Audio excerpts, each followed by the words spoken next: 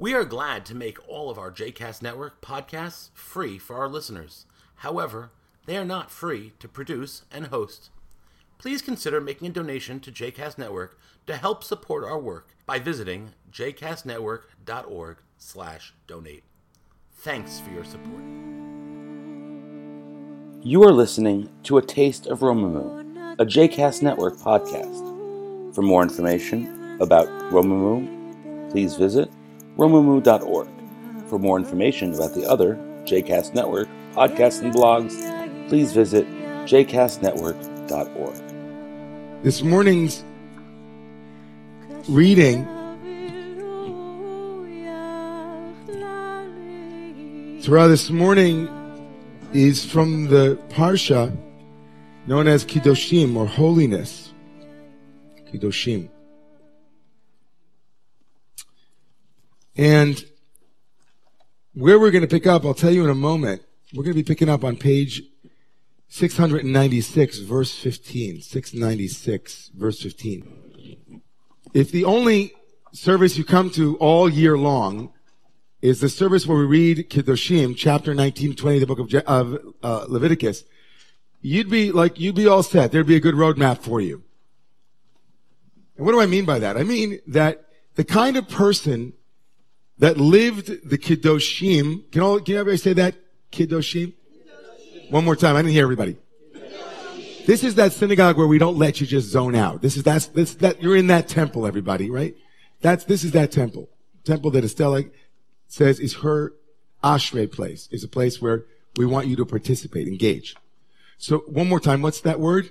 Kedoshim. So if you were a Kedoshim kind of person, like if you had that, like, hey, how are you? I'm a Kedoshim kind of guy. I'm a Kedoshim. Here's the kind of person you would be. I just want to say, if you lived this way, you'd be the kind of person that didn't gossip.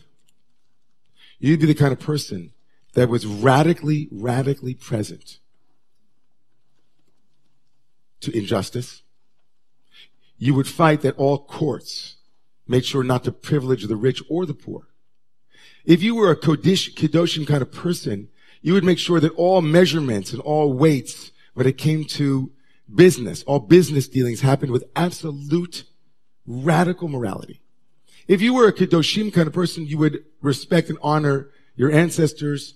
You would make sure, according to the Kedoshim, the holiness code, that you didn't hate your brother or sister in your heart. You would rebuke them at the right moments, giving them feedback. A Kedoshim kind of person would not be vengeful, right? You wouldn't take vengeance against anyone. You would love your neighbor as you love yourself, as Estella will tell us. Another thing that would happen if you were a Kedoshim kind of person, you would make sure that you were radically present to what is happening in front of you. You weren't thinking about how can I find out from ghosts or in seances or other kind of magic. You'd be fully present. Here's another one, verse 32. If you're in the land of Israel, where Hebrew is the lingua franca in the land of Israel, obviously, they speak Hebrew.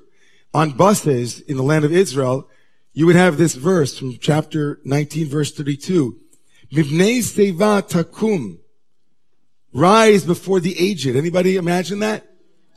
Right? On buses in the land of Israel, they quote Leviticus to tell you to give your seat to someone who can't sit because they can't stand, who can't stand. It's like, no, it's not like public, it's not the public good. It's the Torah's mandate, 2,000 years old. Make sure that you're in the presence of somebody who has wisdom, or someone who can't stand up. Can't sit, stand up. If you were a Kedoshim kind of person, right, you would make sure that there was a holiness in sexuality and in relationships. That's just kind of the person you would be. You wouldn't steal. You wouldn't lie. Does this sound like the kind of person we want our children to be? The kind of people we want our rabbis, our priests, our ministers to be? our politicians.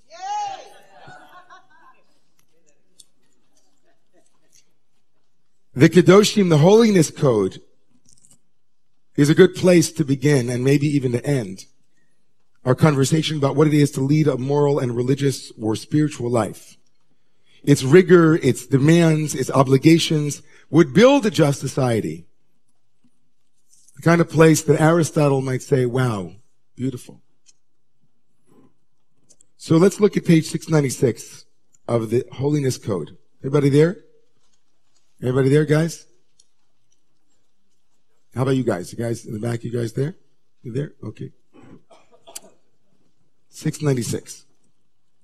Who wants to read? Anybody want to read? Anybody? English? Page 696? Volunteer? Yeah, go ahead, Robin. So, what's happening here? So we begin with justice, right? Don't render an unfair decision. Don't favor the poor or the rich. Be just, right? B'tzedek tashpot amitecha. Be righteous. Then verse 16, do not deal basely, which, by the way, becomes the source for gossip. Lo telech rachil is rechilut, God bless you, is gossip.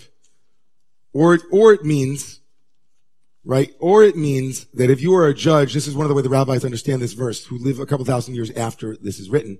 But they say one of the ways to understand the verse about dealing basely with your fellow countrymen is that if you are on a Beit Din, if you're in a justice, you're a justice in a court, and your friend is being tried, and you come out and you say, listen, you're guilty, but it wasn't my fault. I was fighting for you. It was the other guys. That's rechilut. Going to the rabbis. That's one form, right? Don't be honest, be transparent. And here's this beautiful verse, verse 17 that Robin read. Lo tisna et achicha bilvavecha. Do not hate your brother, your kinfolk in your heart. And then the clause, hocheach tochiach et amirtecha. What does that mean? Rebuke, reprove your kinsman. And then no guilt will be incurred. What does that mean? What's the connection between hating somebody in your heart and rebuking them? Anybody? What's the connection in the verse? The verse seems to make a connection. It says, don't hate someone, but make sure that you rebuke them.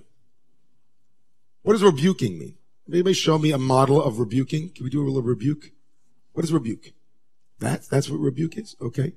Has anybody rebuked anybody lately? Any rebukers? Are you a rebuker? Who's rebuked? Can you tell me what you rebuked somebody for? What did you rebuke them for? Something my son did, I didn't like, and I told him so.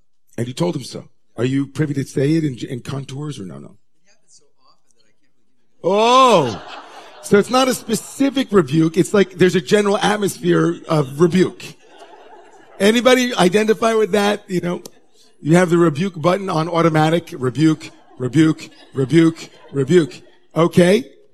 Anybody have a specific example where you rebuke somebody? Anybody in the back? Anybody, I know that the back is like, anybody? Rebukers?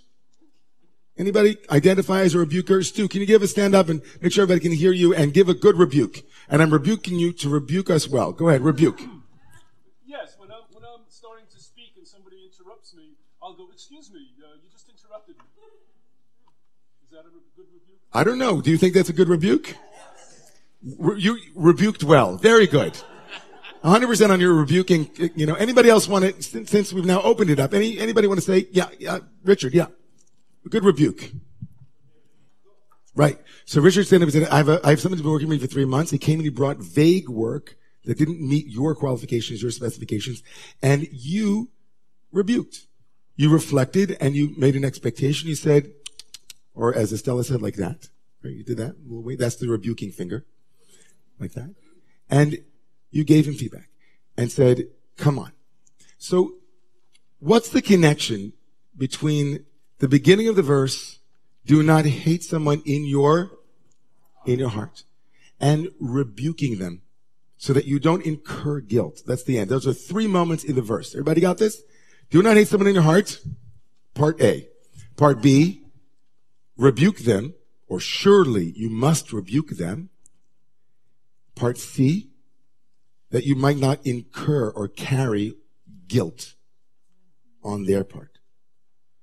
So the rabbis say that if you don't rebuke someone, right? You see them doing something wrong in this area, it's something very personal, something very deep. It's like, but if you don't rebuke them, then you carry the guilt, say the rabbis.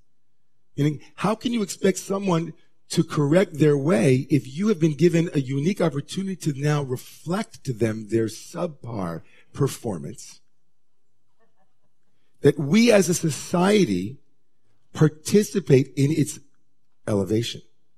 If we don't have the courage to say to somebody, stop interrupting me, it's not as if the person now is exonerated from interrupting, right? It's wrong to interrupt. But if you don't rebuke them, then you participate in their continued subpar performance, either as someone in your business or as a human being. That there is an art to rebuke and there is an obligation to rebuke. The Torah says we are obligated to rebuke somebody. Now, of course, the rabbis have a very hard time with this because not everybody knows how to rebuke. In fact, the Talmud, a couple thousand years later, says we can't find anyone in our generation, the rabbis say, that knows how to give proper rebuke. Because sometimes if you rebuke the wrong way, the person doubles down. Or the person, so let's get these three pieces together, okay? So don't hate someone in your heart or harbor sin'ah, is hatred in your heart. Rebuke them, reflect to them, empower them so that you don't participate in their continued. We're going to take a couple more points and then we're going to come for landing because we have another beautiful Dvar Torah coming. So Suzanne and then Michael, yeah. Beautiful. So you wind up, when you swallow that, when that's in you on your heart, wow, that's heavy, right? So you have to be able to bring it forth. One more comment, and then I'm going to come in for landing. I'm sorry because there's a lot going on here, Michael. So I'll explain. Not everybody heard what Michael said. So there's another way to read clause C, or the third part of the verse, which says, "And that that you're not going to incur guilt." So one way is the way that I mentioned, which is, of course, if you don't rebuke them, then of course you're part of the problem. But there's also a way to read it where it's, in the way that you rebuke them, don't incur guilt. And this comes back to a sermon I gave a couple of weeks ago about connect before you. Say it again. Connect before you. Connect before you correct. It's one of the pieces of attachment theory and the way that we interact with other human beings is that humans are deeply sensitive to when they are instrumentalized. Big word. Where they are ited. Where they're not a human in a relationship, they're someone as a means to an end. And even when we want someone to do something, we can't something someone to have them do that thing. We have to be in relationship with them. So when we correct, we have to first connect on a human level, and maybe that's the reason why this entire reading will end with love your neighbor as you love yourself. Like, don't hate your neighbor in your heart. Make sure you rebuke them. But don't forget, you should rebuke them as you would want to be rebuked. Right? How would that look in the world if we rebuke people the way we would want to be rebuked? And especially when we get into a position of power. Especially when we're in a position of power. Because the minute we go from being someone who had been receiving feedback to the one who now has to offer it, we think, oh, it's good. Now I'm in power. Yeah, here we go. I always wanted them to be loving towards me, but now that I'm the boss, watch out. Right? Love your neighbor as you love yourself. Reprove your neighbor as you would want to be reproved. Rebuke your neighbor as you would want to be rebuked. Reflect to your neighbor the way you would want to be reflected to as well. So here, this thing is a big thing. Because some of us have rebuke as a way of life. Some of us have rebuke as a 24/7 way. We're honestly always giving rebuke. And it's hard to reframe rebuke from rebuke to reflection. There are some amazing people in this room who make a living being great coaches. And what is a great coach other than somebody who knows how to inspire someone, give them feedback on what's missing without depleting them and diminishing them, lift them up Tell them what's missing in a way that they say, okay, I want to fill that in.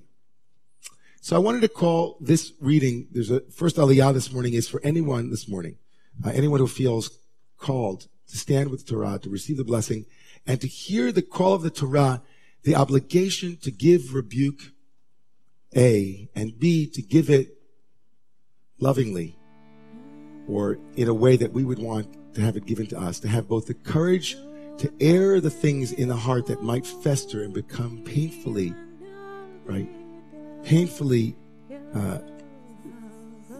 placed on the sensitive, vulnerable heart, and to bring that out, but to bring it out in a way that it can be received. That's this morning's Open Up. I invite anyone this morning who feels that that's where you are in your life to receive that blessing. It might not be you, but if it is you, please come forward for the first aliyah.